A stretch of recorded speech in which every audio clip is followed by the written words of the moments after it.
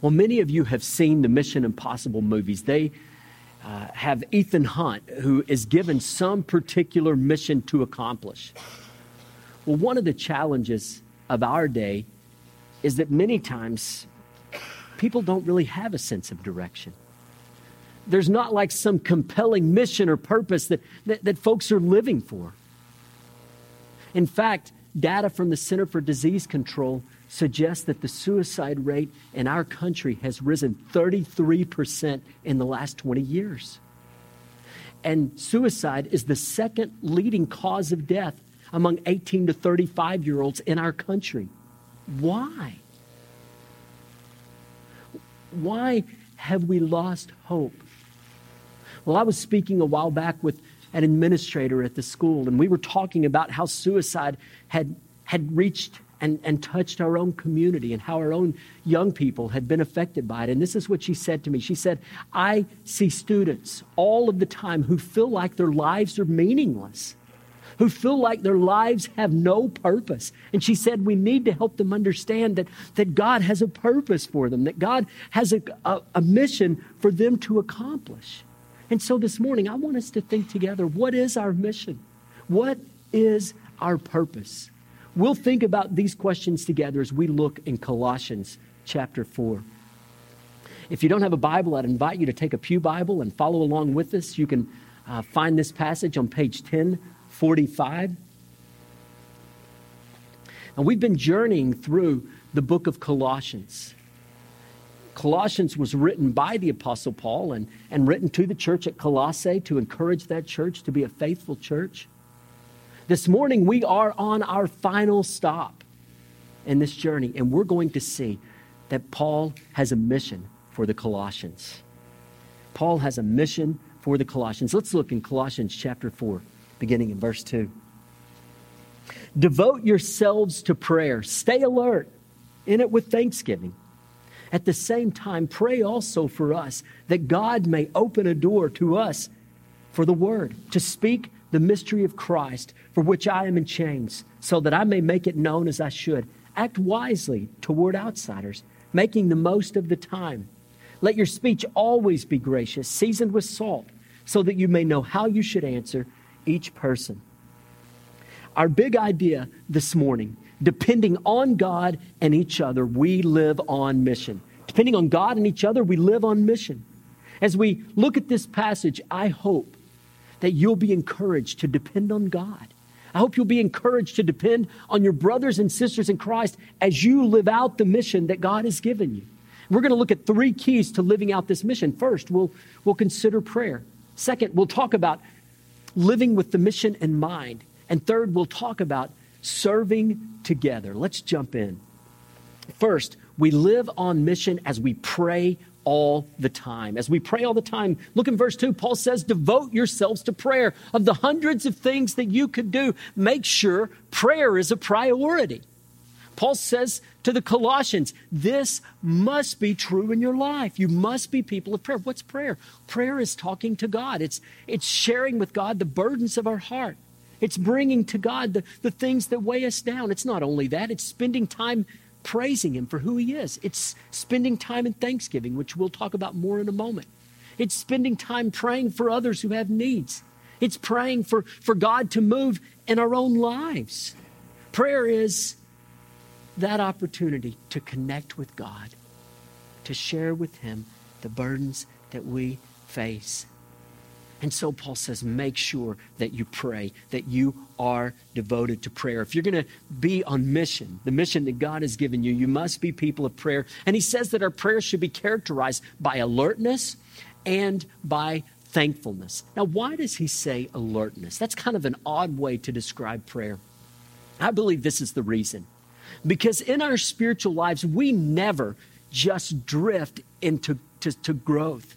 We never just drift into loving Jesus more and growing in Him. No, it's kind of like this. If you go fishing and you use a float or a bobber and you can cast at just the right spot, but often, because of wind, that float will begin to drift, and it'll drift somewhere you don't really want it to go. And that's what happens in our lives spiritually. If we aren't careful, we're where we want to be. We're growing. We're moving forward. We're growing closer and closer to Jesus. But then we get busy and we get distracted. Maybe we begin to kind of give into sin a little bit, and we just begin to kind of drift. And so Paul says you need to pray with alertness. You need to be intentional in your prayer that you might not drift, that you might not fall prey to the devil. Now, you may think of Jesus in the Garden of Gethsemane because he said something similar. In the Garden of Gethsemane, Jesus said to his disciples, now remember, Jesus is about to go to the cross and he is crying out to God. God is giving him strength for what he's about to face. But he says to his disciples in Matthew 26:41, stay awake and pray so that you won't enter into temptation. The spirit is willing, but the flesh is weak. What did Jesus tell his disciples? That when we begin to pray sleepily, if you will, that the possibility of our being opened up to attacks from the devil are much greater. This is true at an individual level. If you aren't intentional and going forward in your relationship with Christ, Satan is going to prey on you. You're going to be like roadkill on the side of the road. He'll be after you. This is true as a church. If we aren't a praying church, the door is open for Satan to attack and to ravage us. How does Satan attack? Well, he attacks through division. He attacks through false teaching. He attacks through apathy and complacency. In fact, in the American church, this is the most common attack, I believe. We begin to just sort of take our walk with Christ for granted. And Satan just kind of lets everything be fine, just sort of drift along. And we're lulled off to sleep. And spiritually, instead of there being any kind of fervor and life, we're sound asleep. We're not moving forward. And so if we aren't committed to diligent prayer, the door is open for the devil to work in our lives, to pull us away.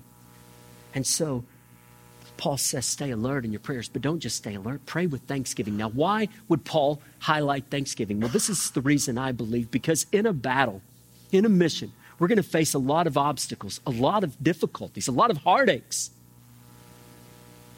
In this life, on this side of heaven, we just live in a broken world. That's the reality of it. Things don't go like we hoped they would so often. Our hearts are broken by the circumstances that we see, that we experience. So why does Paul say pray with thanksgiving? Because he wants to remind us that in the midst of this broken world, God has been good. And there's much good that we should focus on. And so he says focus on the goodness of God. Yes, in all of our lives, there are things that break our hearts. But God says here, spend good time focusing on the things that are good. Because, friend, if you look around, God has been very good to all of us. There are dozens and dozens of things that we can offer thanks for. And so Paul says, pray with thanksgiving.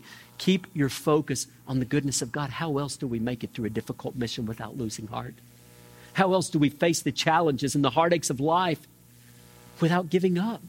So pray with alertness and pray with thanksgiving. In verse 3, Paul says, remember to pray for opportunities to share the gospel. Now, look at how Paul says it. He says, pray for doors to open. Now, remember that Paul is in prison when he writes this. So it wouldn't surprise us at all if Paul said to the Colossian church, pray that God would open the prison door. But that's not what Paul prays.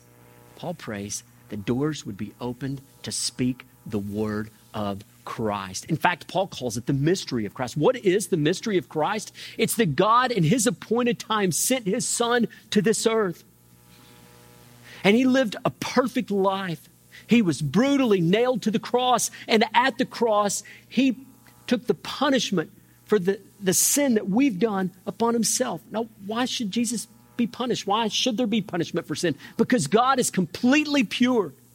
In God, there is no sin, and he can't accept any kind of sin.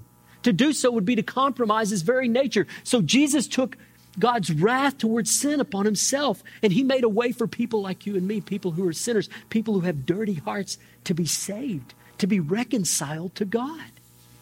How amazing is that? That's the mystery of Christ. Paul says, pray that we'll have opportunities to share that wonderful news, that sinners can be transformed and changed by the power of God, that sinners can have a relationship with God Almighty. Oh, what incredible news. So Paul says, pray that God opens the door for gospel conversation, for preaching the gospel. Think about those things in your life that are ingrained. Every morning you get up, many of you, and you get a cup of coffee. You don't have to think about it. You don't have to think, oh, do I want to drink? No, you do it automatically. It's what you've done for years, for day after day. You get up, you pour yourself a cup of coffee. Others of you may come home from work and you take a quick nap, or others have to be chewing gum all the time. You got to have a piece of chewing gum. There are things that are just ingrained in us. It's who we are. And Paul says that prayer needs to be like that. It needs to be ingrained in our lives. It needs to be who we are. We need to be people who are always praying, who are always talking to God. All throughout the day, we ought to be bringing our needs to God. We ought to be offering praise to Him. We ought to be crying out for wisdom and strength and help. We should be going to Him, not praying in a meaningless way, but praying in a deeply meaningful way, connecting with the God who loves us, with the God who sent His own Son for us. Now, how do we live this out? Well, we need to set aside a regular time to pray. Now, we ought to be praying all throughout the day, but the place where many of us drop the ball is that we don't set aside a regular time to meet with God. We must do that. Devote yourselves to prayer. That's what Paul says. How are we going to be successful in our mission without the strength that God gives? So we've got to pray. What do? Well, we take a block of time and we say to God, I'm going to give you this time. I'm going to meet with you. And the good thing is, God is always willing. When we say to Him, I want to meet with you, He's always there. He's not double booked or anything like that. He's going to meet with you. So why don't you think about your own life? Where could you work in some good time to pray and read God's Word? Maybe it'll be early in the morning before the craziness of the day. You'll get up a little earlier. Or maybe it'll be at lunch. You've got an opportunity to take a lunch break. You eat a quick meal and you spend some time in the Word and in prayer. Or maybe it'll be at night when everyone else in the house has gone to bed. And it's quiet and peaceful, and you'll meet with God. I don't know when the best time for you is, but I want to encourage you this morning as we sit here to ask, when can I set aside daily time to be in the Word? And then, brothers and sisters, I want to urge you to do that. Meet with God daily for prayer. Now, what does prayer say to God? It says to God, I can't handle this on my own. I need you. Prayer is a way to express humility and dependence upon God. When we pray, we should be thankful. Be thankful. Focus on the good things that God has given you. Make a list of things that you're grateful for and pray through those. I knew a lady who wrote the alphabet, A, B, C, D, E, F, G, all the way down, and she came up with something to be thankful for each letter of the alphabet. And that's one way to do it. Think through, how can I focus on the good things that God has given us? A grateful heart. A heart that says to God, I thank you for who you are. Well, that's a heart that's strengthened and can live on mission. We must focus on the goodness of God, His kindness. Also, pray for the advance of the gospel. I want to encourage you to pray for people in your life who don't know Jesus. Pray for them by name, day by day, and pray that you'll have opportunities to share the gospel.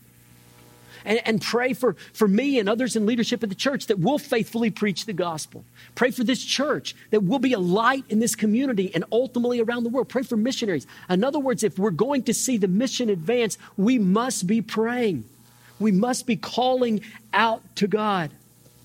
And then prayer reminds us that we're not in this mission alone. When I pray to God, it reminds me that I don't have to go out there on the battlefield by myself. He's right with me. He said something about that in Matthew 28, 19 through 20, didn't he? So we live on mission first by depending on God through prayer. Second, we live on mission by keeping the mission in mind. Keeping the mission in mind. Look in verse 5. Paul says, act wisely toward outsiders. Well, who are outsiders? He's talking about people who don't know Jesus, who are not a part of, he's writing to the church because he's talking about the people who are not a part of the church. These folks who don't know the Lord. Act wisely toward them. What does this mean? It means that we want to live lives that build bridges to the gospel instead of barriers. We want to live the kind of life that helps people see who Jesus is, not live the kind of life that makes people go, I don't know what that is. I don't know if I want it or not.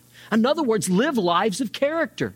We need to be people of our word. We need to be people who are known for living blameless lives. Not a person who is in church on Sunday morning with, the makeup on and the mask on and then out Friday night living it up. Not that kind of double living. Not immorality. Or the kind of guy or a lady who's a businessman or businesswoman who comes to church and is all smiles and then during the week is wheeling and dealing and honesty or doing what's right doesn't play into it. It's hey, whatever helps me get ahead. Not that. None of that. Paul says live a consistent life. You see, when people who don't know Jesus look at those of us who claim to know Jesus and 2 + 2 seems to equal 7, they say, you know what? That doesn't look real to me. I'm not interested.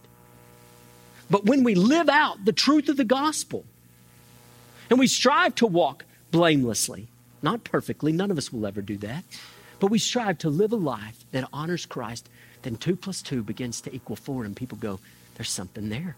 There's something real there. How else do we live a life that honors Christ? Well, it is through selfless service. Think about Christ. What did he do? He laid his life down. He sacrificed himself. So how do you want to act wisely toward outsiders? Live with integrity and live selflessly. Put others ahead. Make your life about blessing and helping and encouraging others. And then people begin to go, there's something there, because that's not normal. That's not the way most people live. Most people live for themselves. But this lady, she's living for other people. She's more concerned about others. This fella, he shows a real concern for people. What is it? And they begin to see, 2 + 2 equals 4. There's something here. There's something real about this. It has the ring of truth. You see, your life will be a bridge or a barrier to Christ among the lost. It will be a bridge or a barrier. Brothers and sisters in Christ, may our lives be bridges to the gospel. Paul says, act wisely, making the most of the time. What Paul says here is that God's going to give us opportunities to share the gospel with people who are lost, and we need to take advantage of those. It reminds me of this. When I was a boy, my mom on occasion would go shopping at Kmart. For those of you who don't know what Kmart is, or too young to know what Kmart is, it's like a Walmart, sort of. A little different, but it's sort of like a Walmart. And in Kmart, they would have something called blue light specials. And blue light specials, I think, this is to the best of my memory, they would deeply discount a specific item, like Oreo cookies for 59 cents. And anybody could get Oreo cookies for 59 cents until they ran out. And so they would announce this blue light special, and all these people crazily would run to the blue light and snatch up those Oreos. And Paul is saying to you and to me, there's opportunities to share the gospel all around you. Grab them, snatch them up. Don't let them pass you by. The time is running out. Make the most of the time that you've been given. And then he says, let your speech always be gracious. In other words, use words that are kind. We don't want to speak to people who don't know Jesus condescendingly. Speak in a way that encourages them and lifts them up. And then he says, let your speech be seasoned with salt. Now, that's kind of an odd statement, isn't it? What he's saying is this: don't go into boring, long monologues or lectures to your lost friend about how their lives are wrong and how they need to straighten up, or about how good you are and how much. None of that kind of arrogant silliness. Paul says use speech that's gracious and that is seasoned with salt. In other words, you want to speak in such a way that you make them want to know more about Jesus, that you awaken a desire in them. How do you do that? One of the best ways is through questions. You want to use questions. You want to say things like this. Hey, when life is wearing you out, what is it that gives you strength? What is it that helps you keep going? Or a question like this: what is it in your life that really gives you meaning? And you have that dialogue with your friend, and then you say to them, let me tell you where I find strength when life gets tough. Can I share with you what really gives my life meaning? And you have a conversation. So we need to recognize that as we live on mission, we must be careful with our words. We must be careful with our lives. And then Paul says, make sure that you know how to answer each person. This means that when people have questions, and non-Christians are going to have questions. Well, what about this? What about that? Paul says those are fair questions. Don't rebuke them for asking those questions. Those are real issues. Work through the questions with people. Walk alongside them as they ask questions about the Christian faith. You know what this means? Those of us who call on the name of Christ, we need to learn the Word of God. We need to have a firm grasp of Christian truth so that we're able to walk with folks through their questions. It doesn't mean that we'll know every answer. We won't. There'll be times that we say to folks, hey, let me do some research. Let me look into that. And then we do that research and we get back with them. But Paul says you got to be ready to give them an answer. First, Peter said something similar in 1 Peter 3:15.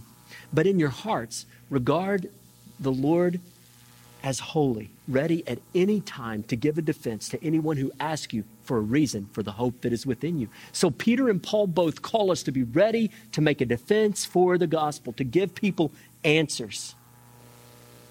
In the Mission Impossible movies, Ethan Hunt is invited to take part in a mission. And this invitation concludes with these words, this is your mission, should you choose to accept it. And then from that moment, once he engages the mission, almost everything he does in the entire movie is geared toward successfully accomplishing the task that he's been given. Now, brothers and sisters, those of us who know Jesus, that's a picture of what our lives should be. We should be focused and committed on the mission that God has given us. The way that we speak, the way that we talk, the way that we use our time, we ought to be focused on, yes, engulfed by the mission. Now, some of you are going, wait a minute, Pastor, my life is so busy, I can't add another thing. And friend, I believe you.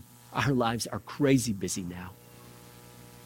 We live in a world that's so hurried and fast-paced. But here, God's not asking you to add a bunch of extra activity in your life. Brothers and sisters, this is what he's asking you to do. He's asking you to live faithfully as you go about life. As you go to work, don't just go to work. Go to work recognizing that God has a mission for you, the people that you come in contact with. Perhaps there'll be opportunities there to connect and share the gospel and love on folks. Be an encouragement to people you go to school with. The folks you see as you go to the doctor's office, you name it, whatever it is that you do. Live on mission in those times. We're not talking about adding a bunch of extra activity. We're talking about being faithful, living the life that you live day to day, living purposely in that time. So let's think about living with the mission in mind. Remember that your life needs to reveal whose you are. Your life needs to reveal whose you are. That means that you need to live with integrity and that you need to live a life of sacrifice. And when people see that in you, they're going to be drawn to Jesus. Not only does your life need to reveal whose you are, but your words need to reveal whose you are.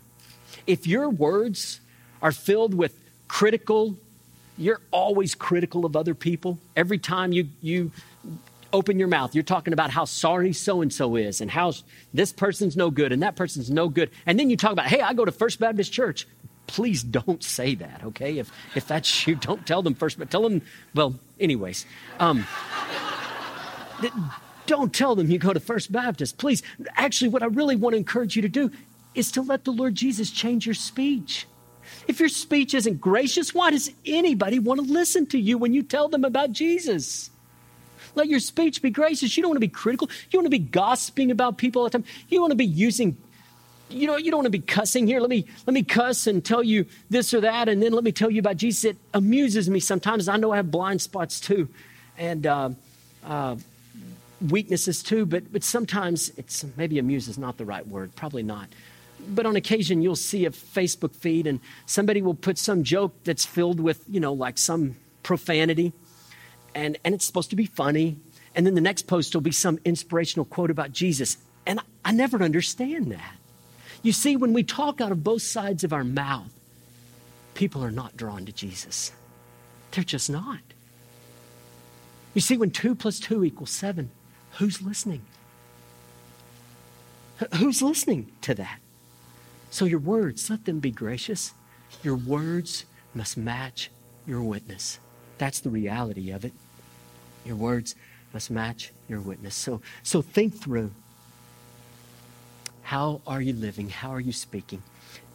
Next, dig deeper into Christian truth so that you have answers. Dig deeper into Christian truth so that you have answers. This means that every day you need to be spending some good time in the Word. I don't mean like 10 seconds. I mean like you need to really dig into the Word for a few minutes.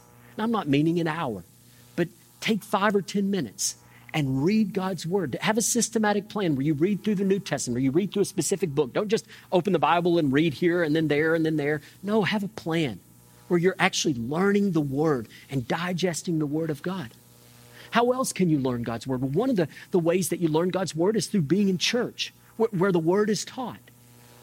It's important. In fact, the New Testament vision of a Christian is a person who meets regularly, weekly, with brothers and sisters for worship, where the Word is taught. Now, in our lives today, and this is a place where Christianity does call for some sacrifice of time. In our lives today, there are 1,000 things that we can do. Actually, a lot more than that. But the Bible expects people who know Jesus will gather together weekly to be with other believers around the Word. So I ask you, are you building that weekly time of being with brothers and sisters around the Word into the rhythm of your life? If it's something that you work in every now and then, brothers and sisters, that's not the New Testament vision of a Christian.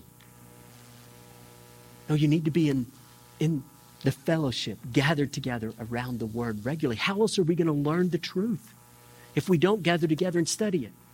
We need to be in Bible studies together, discussing the Word, sharing the Word together. These are ways that we grow. Of course, we need to do our own independent study as well. Get some good books. You got to be careful because there's a lot of stuff out there that's not faithful. But get some good books and study. Listen to some faithful guys and such through podcasts.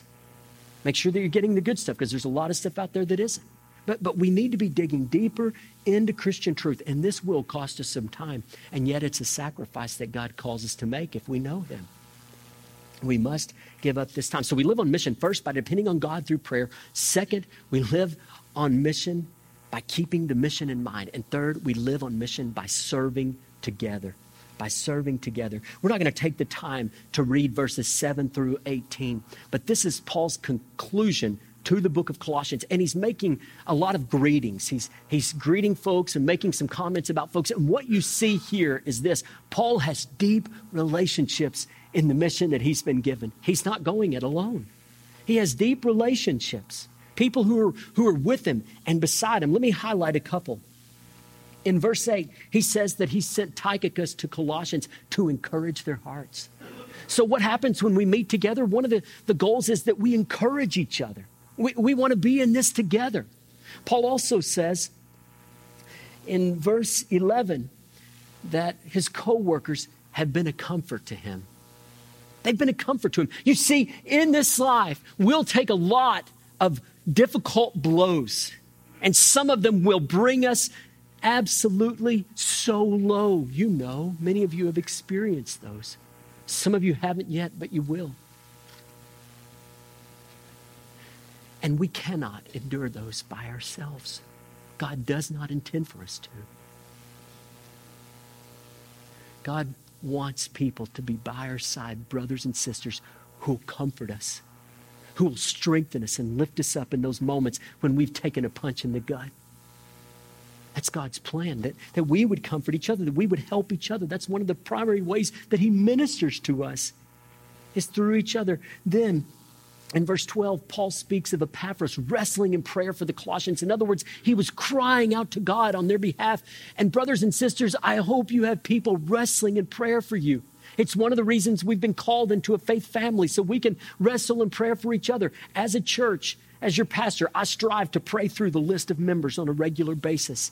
And as I know you're facing difficulties, I strive to pray for you and to wrestle in prayer for you. I hope you wrestle in prayer for me. I need that. We need that from each other. And Paul goes on and to address Archippus. And he says to Archippus in verse 17, pay attention to the ministry that God's given you and fulfill it. So sometimes as we serve together, we're kind of giving each other a nudge, a little shove, a little push in a gentle and loving way. That's what Paul does here. You see, ministry, mission is meant to occur in the context of relationships. What illustrates that idea of needing others better than war or battle? Consider Captain Charlie Plumb. He graduated from the Naval Academy in Annapolis, flew 74 missions into Vietnam. On his 75th mission, Captain Plumb was hit by enemy fire. He parachuted, landed in enemy territory, was taken captive, was tortured, was imprisoned for nearly 6 years. Well, years later, he found himself eating at a restaurant in Kansas City, and he noticed a few tables away that a fellow kept looking at him. He looked at the man and he had no idea who that man was.